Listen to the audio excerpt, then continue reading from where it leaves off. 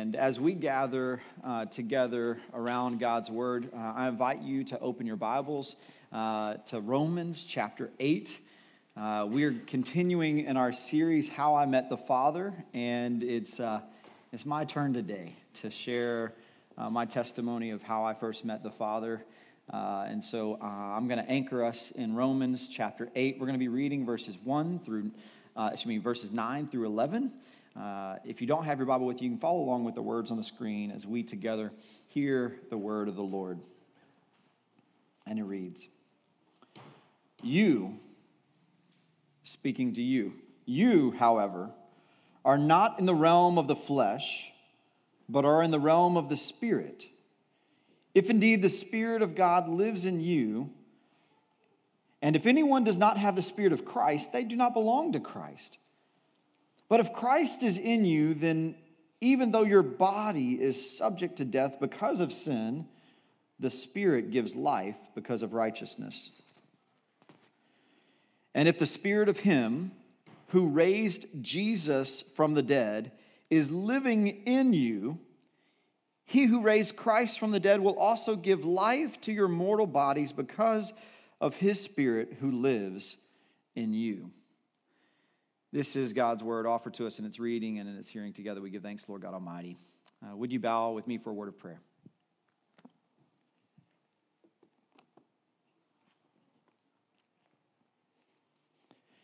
Lord, we invite your presence here into this space and this time.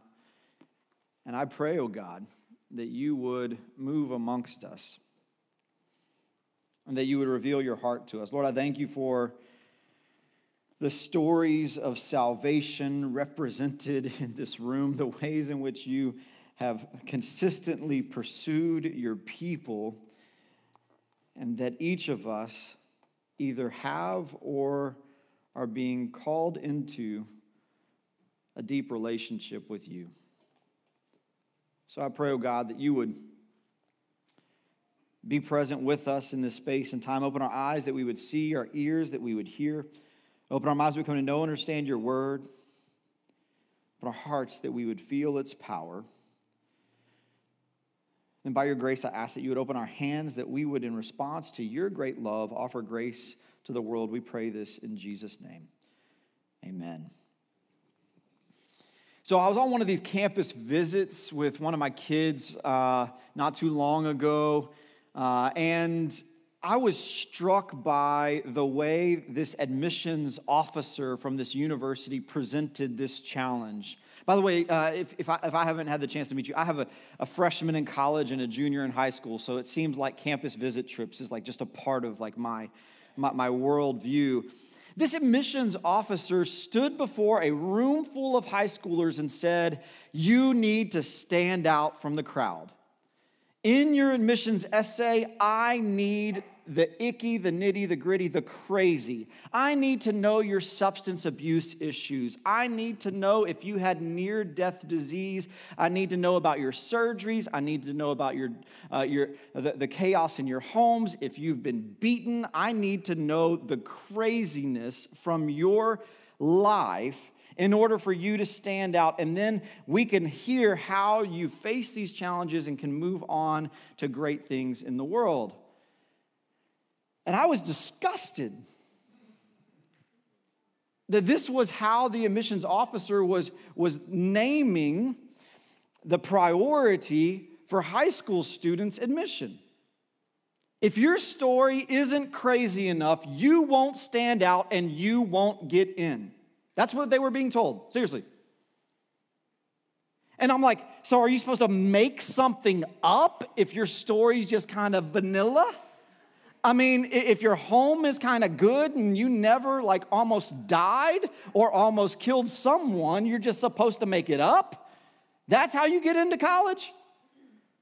And so I was just like sitting there and I'm looking at my kid and I'm like, your parents are together? That's a problem. Maybe we should get a divorce just so we could add some drama to your life. To the best of my knowledge, you're not selling drugs yet. Do you want to start? I mean, it's crazy how you have to like reframe things. And that's exactly how I have felt about my testimony through most of my life.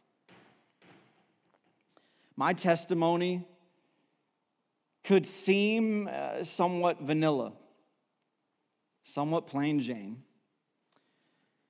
standard as it comes, and where is the drama? I would go to church camp as a kid, and I would hear the story of the youth pastor who used to be on the street, addicted to drugs and isolated and depressed, and then they found Jesus and everything was better, and now they minister to students. And I was like, well, I guess I can't ever minister to students because that's a crazy story. So I was ashamed, actually, I think, for a while of my testimony.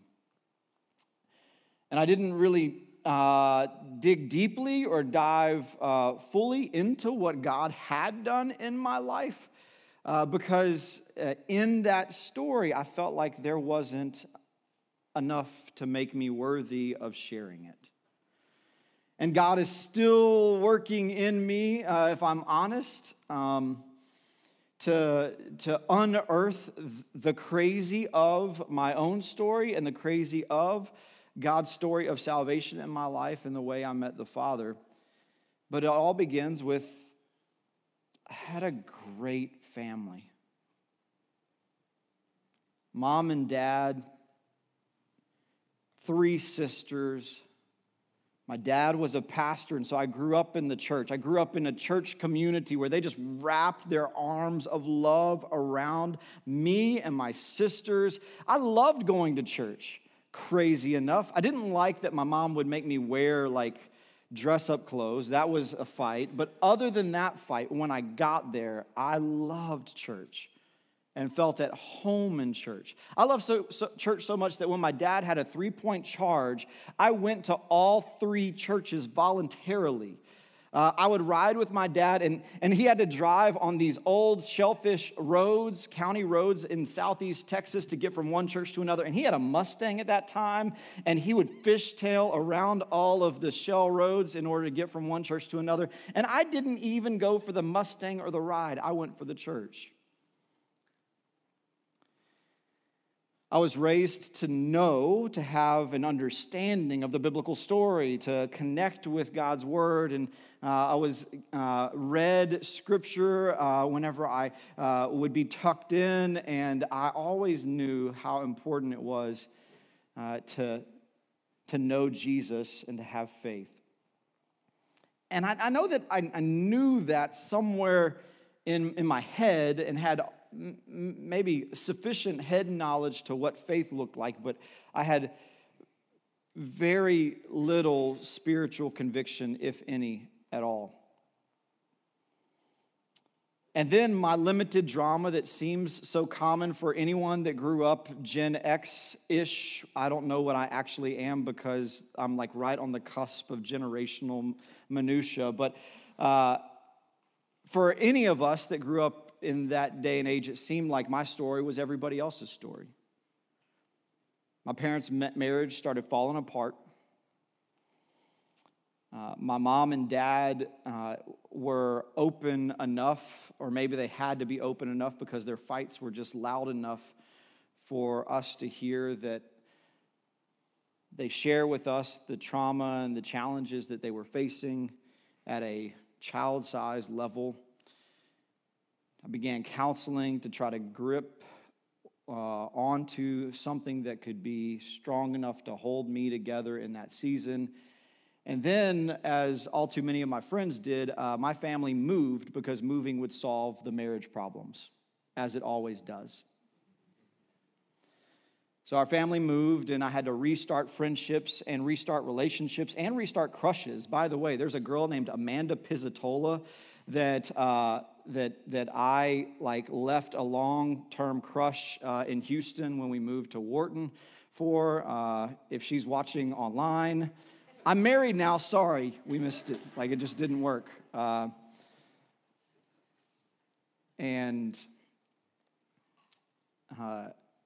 As is all too predictable, moving did not manage to make my parents' marriage right. So my parents were divorced.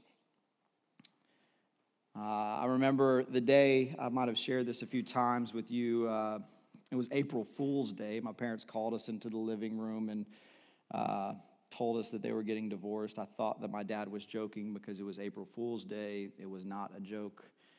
And my mom moved out. It seemed kind of reasonable, I guess, because of my age. My parents said, well, you could pick which parent to live with because you're just old enough to have say in this process. So I had to pick a parent.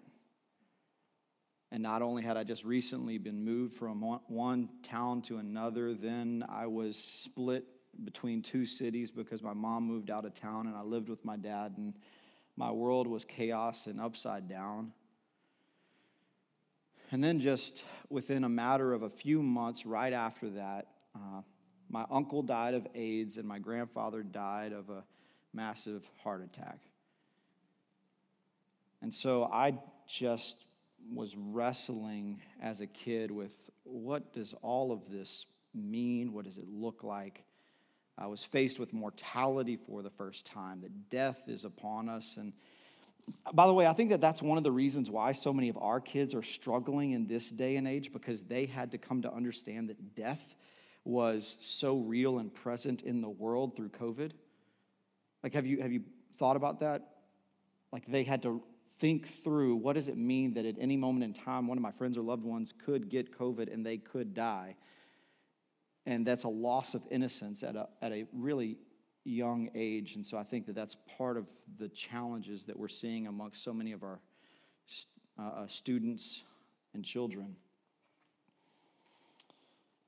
And so there's a couple of frames in this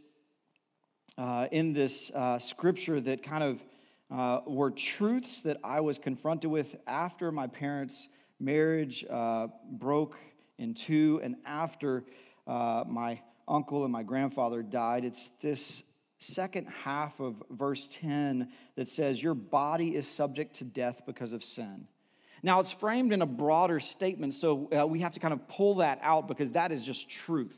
It's an independent statement of truth that we all are confronted with at some point in time, that your body is subject to death because of sin.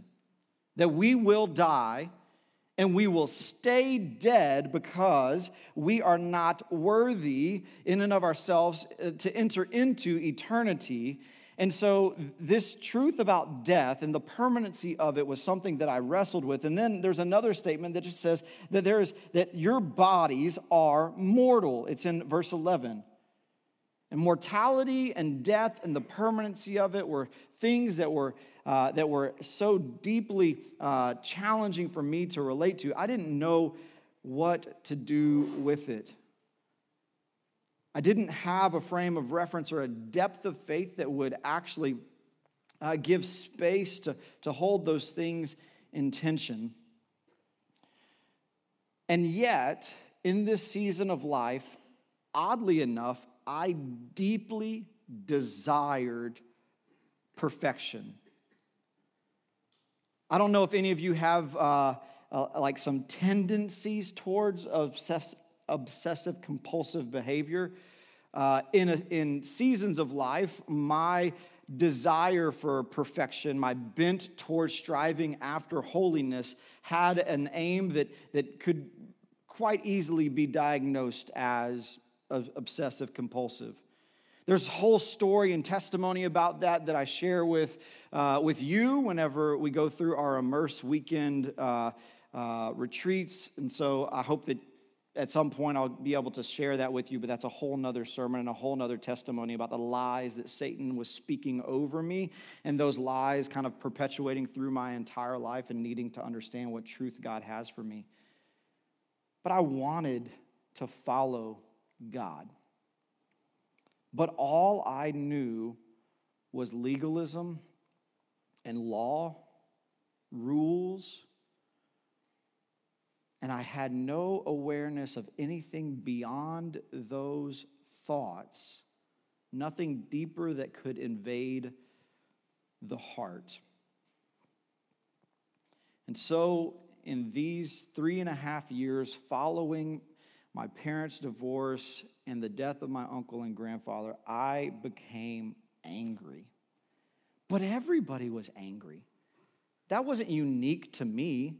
I mean, we were listening to Rage Against the Machine. We were listening to Wu-Tang Clan. It was just anger was a part of the normal everyday life that we were living in. And so I didn't feel that there was anything kind of potent or unique in it.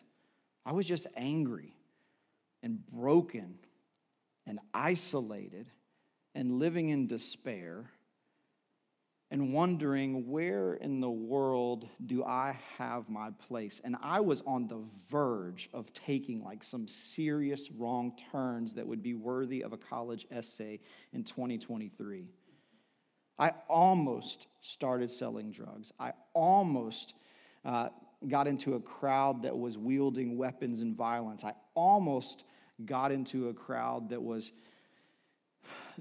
robbing folks and companies. And I almost, but never did, and don't really know why. But there was a deep-seated pain in me. And so then late in my high school years, I went to a camp. Well, that wasn't odd for me. I was a preacher's kid. We got signed up for camp whether we wanted to go or not.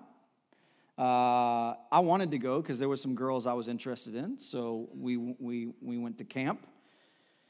And I remember at worship in camp, there was a unique experience that really absolutely changed my life forever. While I was worshiping, probably to some heinous 90s Christian music song, it's gotten so much better. Praise the Lord. It's gotten so much better. During a time of worship, after a time of preaching, I don't know what the song was, and I don't know what the preacher said, but I do know what the Lord did in my life. As I was kneeling on the floor, sitting amongst my friends, all of a sudden, this sensation washed over me. And it began in the crown of my head and the back of my neck. And then it extended out to the palms of my hand, where seems like the hairs stood up and there was tingling in my hands. And eventually it fully invaded my body, where I felt like there was something in me, not of this world, from the crown of my head to the soles of my feet. And I came to understand that what was taking place through spiritual wisdom, this wasn't something that I could explain in any intellectual way or any scientific method. All I could say is that I knew that the Spirit of the living God came in that moment to dwell inside of me. The Spirit of the living God came to dwell inside me, and I was absolutely overwhelmed in wonder and awe that God, the God of the universe, the God of all creation, the God who sent his only Son, would be so bold and audacious to find within himself the desire to meet with me, this angry, foolish, destructive, unworthy punk. God would desire to live in me. And all of a sudden, this thing that was all about relationships, beautiful, all about knowledge, beautiful, was now real and transformative. I was broken open because God not only was something you could learn about, but God was someone you could experience a relationship with. And I was just moved to weeping. And as a teenager, amongst a bunch of other teenage boys, crying in public was humiliating, and I didn't care. Because what was taking place in me was so much beyond, so much further beyond anything that would concern me with what other folks were doing or saying or thinking. I moved from a place where I conceived of my life in an attainment of perfection by my own strength, or in a brokenness that was so deeply rooted that became an indwelling of anger, to someone who understood that God was real. And that God was for me and in me.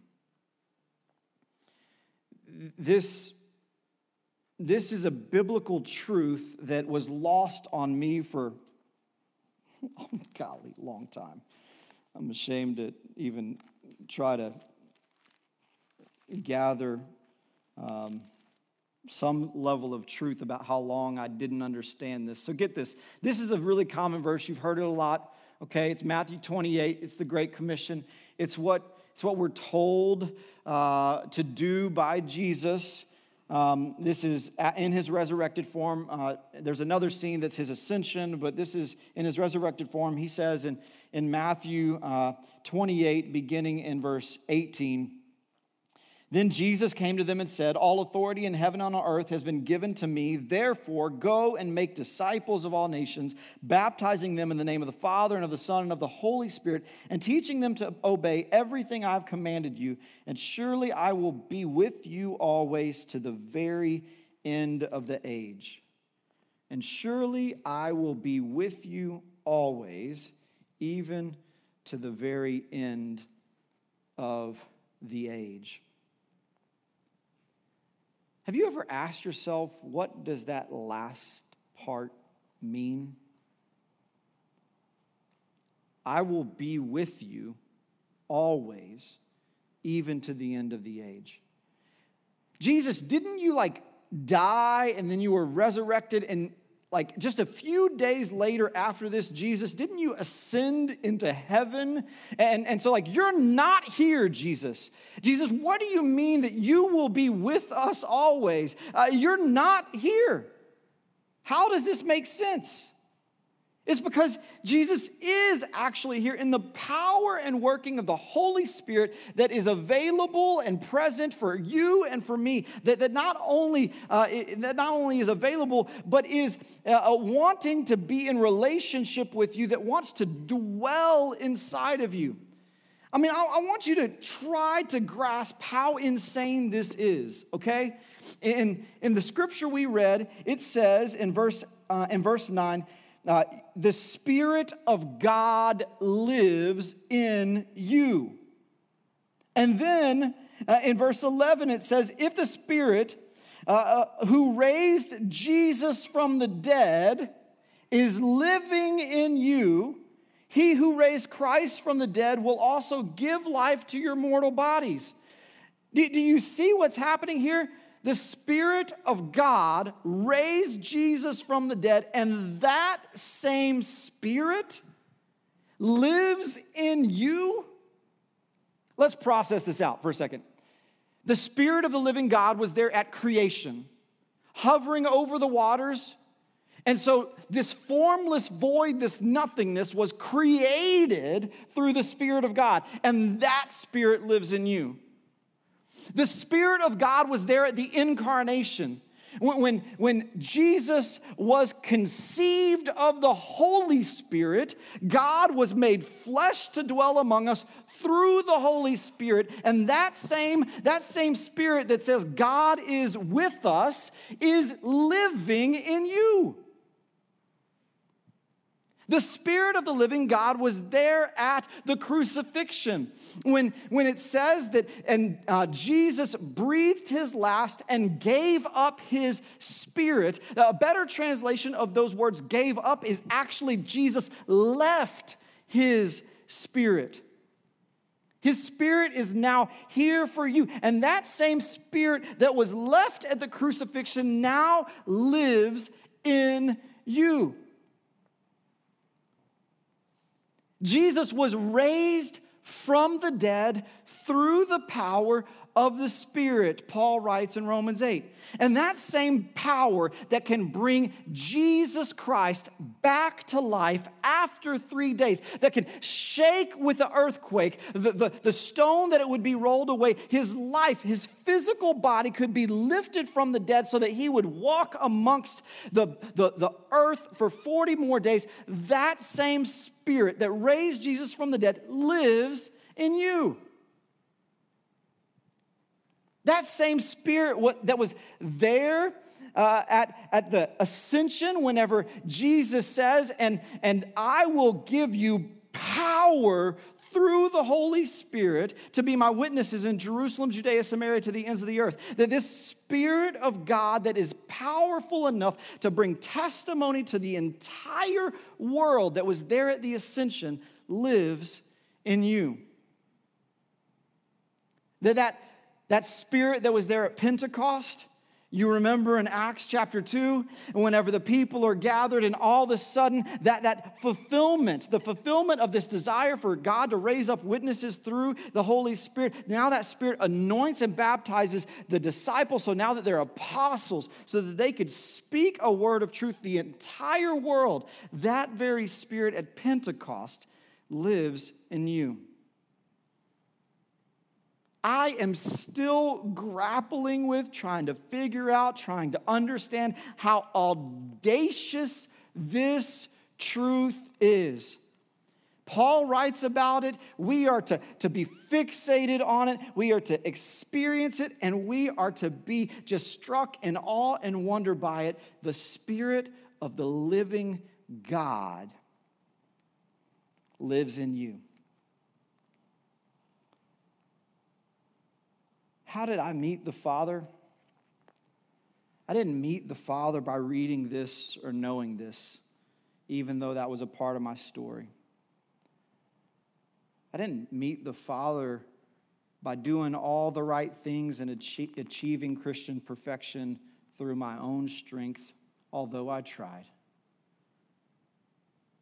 I didn't meet the Father by going to church and being in Christian relationships, even though I did. I met the Father whenever the Spirit of the living God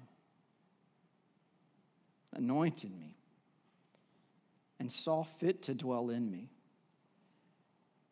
And my eyes were opened. I was awakened to the truth that God is real and He loves me. And He loves the world, and He deeply desires to be in intimate relationship with me, just as He desires to be in that intimate relationship with you.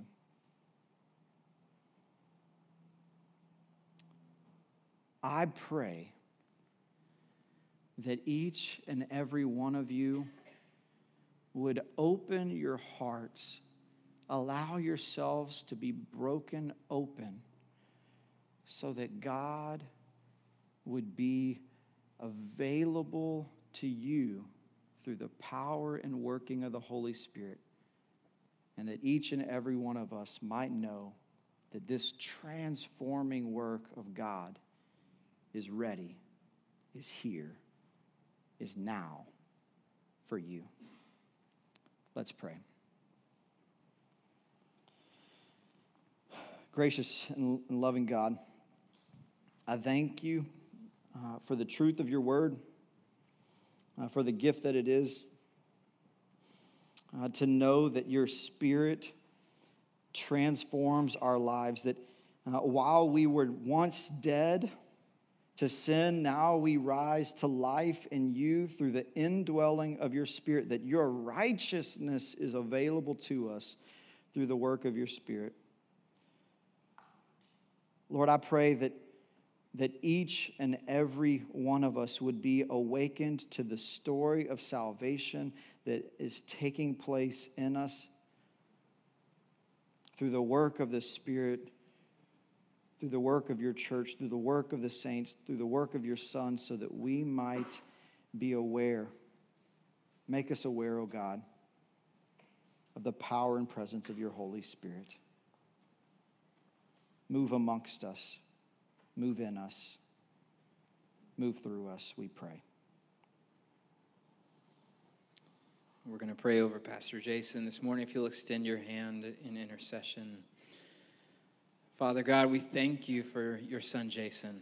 We thank you for appointing and anointing him to lead us. And this morning, we give you glory and thanks for that night years ago where you saw fit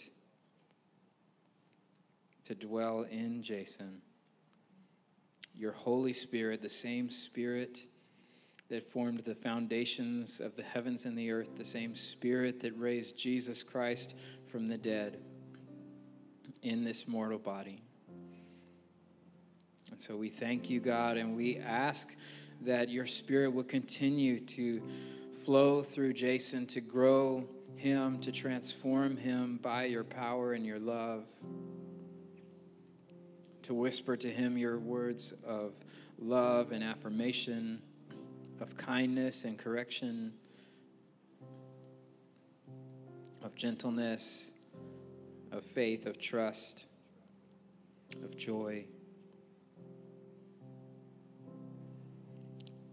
Lord, we ask that you would fill him all the more. We ask the one who can do abundantly more than we could ask or even imagine. And we can't wait to see the evidence of your Spirit. Make us more aware, we pray, in Jesus' name. And Lord, as we continue in this time of offering, we pray over the gifts and the givers alike, that you would multiply the gifts and show your favor, that they might bear fruit in your kingdom. And we pray over the givers that you would bless them with the freedom that comes from giving things away. We ask this in your name, Jesus. Amen.